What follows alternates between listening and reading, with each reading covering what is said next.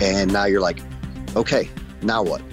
Just yesterday, I was driving the vehicle. Now I'm sitting on the right front seat in charge of 3 to 7 guys, whatever it might be. And you have to make some really tough decisions. There's no grooming procedure from that. It's kind of strange. You get thrown in the hot seat quite a bit.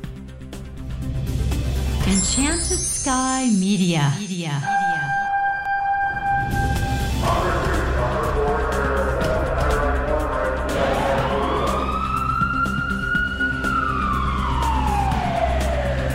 From the Enchanted Sky Studios in Prescott, Arizona, this is Code 3, the Firefighters Podcast, hosted by award-winning journalist Scott Orr. Code 3 features interviews with leading members of the fire service, discussing firefighting strategies, tactics, and other topics you need to know more about. Now, here's Scott. That's right, and I will not let Parkinson stop me. Thank you for joining me again here on Code 3. You are listening to the show for and about firefighters. Let's get started. So let's say you wanted to become a company officer.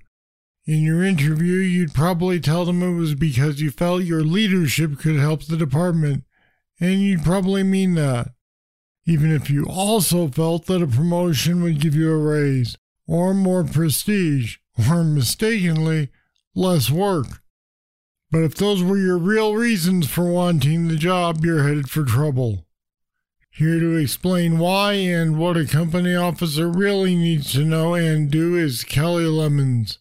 Kelly is the Deputy Chief of the Colonial Park Fire Company in Harrisburg, Pennsylvania. He's also a firefighter EMT for the Defense Logistics Agency. He served over 19 years in the Pennsylvania Army National Guard, and he's a staff sergeant serving as an infantry advanced leaders course instructor.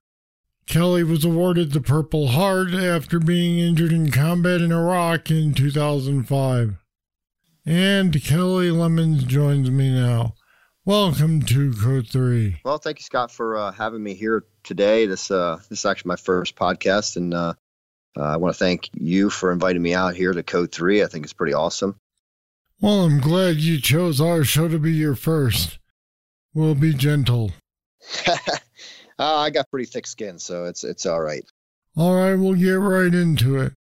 So in the real world, what are good reasons to want to be an officer? Well, there's a multitude of reasons to be an officer, but the most important is the fact that to be an officer, you need to groom the next generation of firemen that are coming up. And I think it's vitally important that good officer has that grooming capability of his underlings underneath him. And with mentorship comes a greater responsibility for the good of the fire service to upbring better officers and more officers in our trade. I think it's very important that that quality comes from all the officers. Some have it, some don't. You got to kind of nourish that and make sure that you are bringing that up for everybody. When you become an officer, it's no longer about yourself. It's really, the job's never really about yourself to begin with. But when you take that officership role, you put yourself last and your men or women come first. So that means assisting them to promote, to better themselves as far as education, as far as anything, life skills, life goals, whether it's family oriented or in the job. I think a good officer is well-rounded in those things and is able to help in multiple facets of life. It takes a little effort to get to be an officer, and there's a screening process. But have you ever found that despite that, sometimes the wrong people get the job? Yes, I do believe that the wrong people sometimes get the job. Even through the toughest of screening processes and toughest of tests and everything else like that. But I think that's all across any job, that you end up potentially getting somebody who is not very qualified, or who might be qualified on paper but lacks the skills to nurture and groom or be an officer. There's a big difference between an officer who has it deep down inside as a leader and an officer who passes a test in order to become an officer because it's one of his life goals. And I think a lot of times people want to promote for the wrong reasons.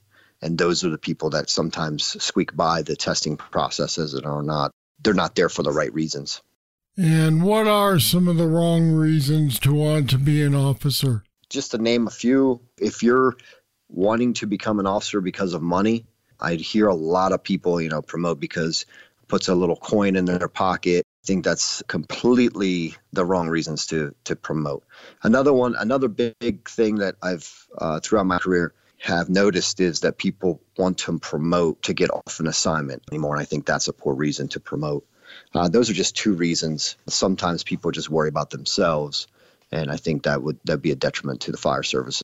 And you have it. I've been in the military for 19 and a half years now. And you have that same thing going on there. People promote not exactly for the right reasons, but more of they want to put some money in their pockets. They're not there to be ate up about the job in general and just love the job.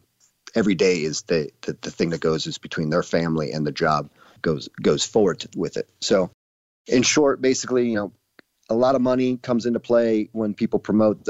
I don't think is right. And, an assignment coming off of there, I think is a wrong reason to promote. But those are just two of the reasons I think they're critical that we need to step away from. A few years back, the Peter Principle was a big thing. It says that people get promoted until they get to a job they can't do, and then they stay there, screwing it up year after year. Have you seen this in the fire service? In the 15 years that I've been in the fire service, 15, 16 years that I've been in the fire service, there's definitely a lot of people who take on the responsibility and test and promote, and then they're way deep into it. And a lot of times they don't know how to deal with the promotion psychologically, mentally, and then in the end, physically doing the job of an officer. So, yeah, I think in short, yeah, there's plenty of people who promote, i.e. for the wrong reasons, and then end up getting to a place where they feel comfortable. And as Aaron Field says, comfort is the enemy of growth. They feel comfortable, so they just kind of coast along instead of bettering themselves.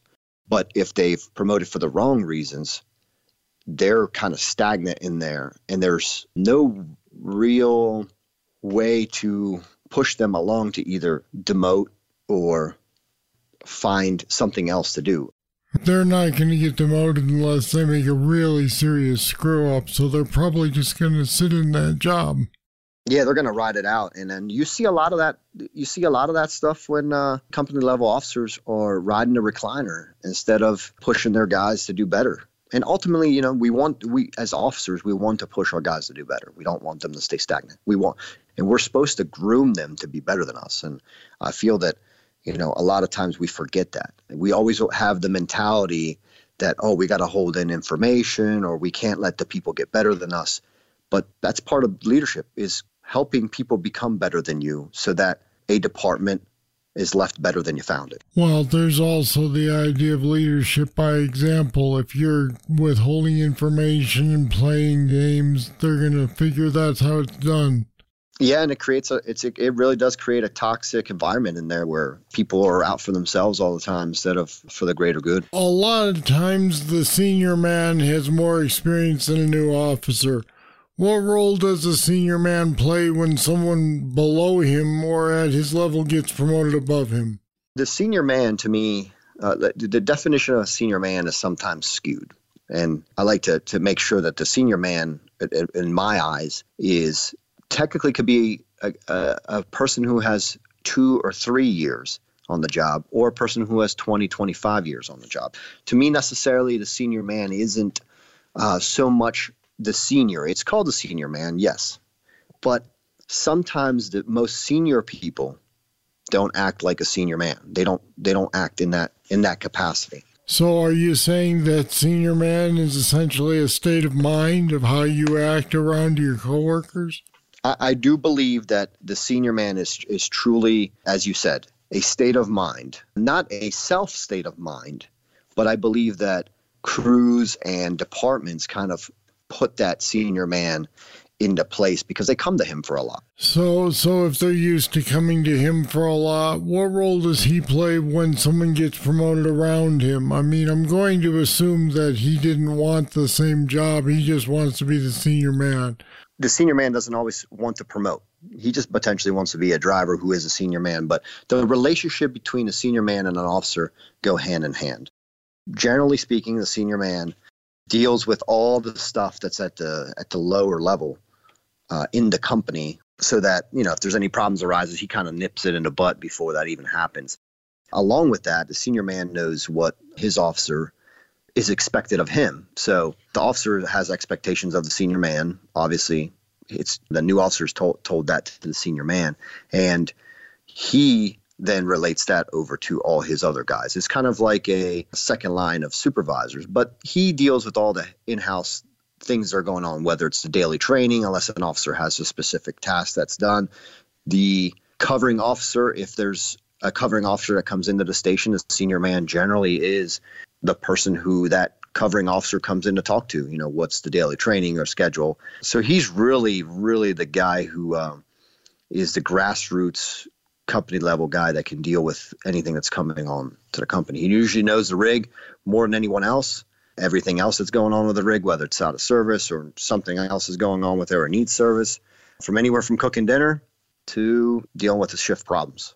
I think the senior man is a vital partner to that officer, as long as that officer has entrusted him with that role. That's a tough balance to play. Now, when someone makes officer, how do they make the transition from buddy to boss? Well, that's always tough. Whether in the military or in the fire service, it's really a tough fine line between the two things.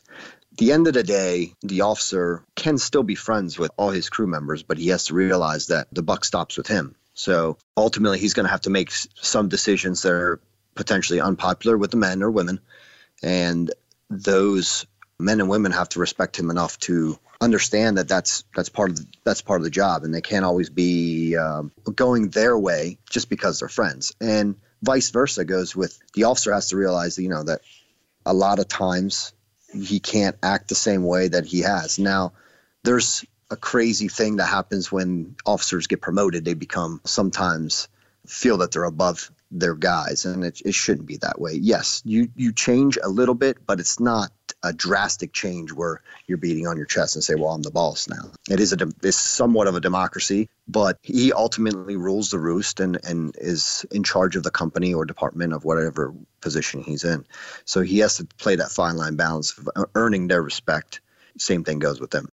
A lot of times I feel that company officers should probably be moved from a station. I know in the military, if you get promoted, you generally move, whether it's a team, squad, or company. I was going to suggest that it might be better if they made captain and were put in a different house rather than just moving them up over their coworkers. Correct. And that's a lot of times that happens, but in small departments, it's tough. You don't always have that luxury, and that takes a good company, good company officer to be mature enough to handle that new responsibility. And same with the senior man and everybody else underneath there, that they should really realize that what just happened, he's promoted, should be happy for him. There's a lot of animosity sometimes because they might have been taking a test too or whatnot, but everybody has to understand where we're at. What does the new officer need to understand if, let's say, he does get transferred to a new house? They know he was just an engineer last week and now he's a captain. What does he need to understand to deal with the people's attitudes where he's going? I strongly believe that expectations first and foremost to the new assignment, whether it's, whatever house it is, he sits down with his shift and he gives them the expectations of his wishes. And I think the other vital important part is that we always forget is, while we as officers might have expectations, so do those people that are under him have expectations of him. And I think he should listen to what that new crew or company or whatnot has for him as expectations. A lot of times new crew members want to train X amount of time during the day, maybe a shift in time of training, whether they go to the gym or not. And he should be respectful of kind of tailoring the day around that and understanding that they have expectations, you have expectations. And I think together can create a great team that works hard together and is effective. So is there any training or preparation that might make a candidate better once he's selected and make it a smoother transition to officer? Believe it or not, I think some departments have training, but it's not across the nation. I mean, they have training as taking, Fire Officer 1, 2, 3, and Executive Fire Officer. But all those don't prepare you for the station, because you almost have to be it's crazy. You almost have to be a father sometimes as an officer to try to deal with all the personalities and all that stuff that goes on. But there's no set training that prepares you for that. And I think the fire service in general lacks that scope. Sometimes you just get thrown, you're a fireman to one day or an engineer or whatnot, and then you get thrown in to that seat, and now you're like, okay, now what? Just yesterday I was, driving the vehicle. Now I'm sitting on the right front seat in charge of, 3 to 7 guys, whatever it might be, and you have to make some really tough decisions. So I think there's no grooming procedure from that. It's kind of strange. You get thrown in the hot seat quite a bit. Now I know some departments have it, but I still don't think it's where it needs to be. I think some departments who feel that maybe 2 or 3 guys are ready for promotion, they should be groomed and given responsibilities to act in that acting capacity before they even get promoted, because then you can kind of tell where they're at and where they're sitting mentally, physically, and whether they know the job or not. All right, great advice, Kelly Lemons. Thanks for being with me on Code 3 today. Thanks again. I want to just tell everybody, thank you for the support. I do run an annual conference every year. It's called Making a Stretch. It's October 18, 19, and 20th. We do a lot of leadership stuff there and tactics. Big thank you to you for having me on the show here today. And we put some more information about company officer leadership on our website at code3podcast.com/incharge. All one word, in charge. Check it out. All right, that's it. That's all for this edition of Code 3. This time we talked about what a good company officer should know and do. I'd like to hear your stories. Have you ever had a company officer who just wasn't cut out for the job? How did you handle it? Just email me, scott@code3podcast.com, or leave a voicemail at 562-337-9902. I'll read your comments and play back your messages on a future show. Thank you for listening. I'll be back next time with more, and I hope you'll join me. I'm Scott Orr, and until then, stay safe. Code 3 is a production of Enchanted Sky Media. To contact us, get more information on today's topic, or subscribe to the podcast, go to code3podcast.com.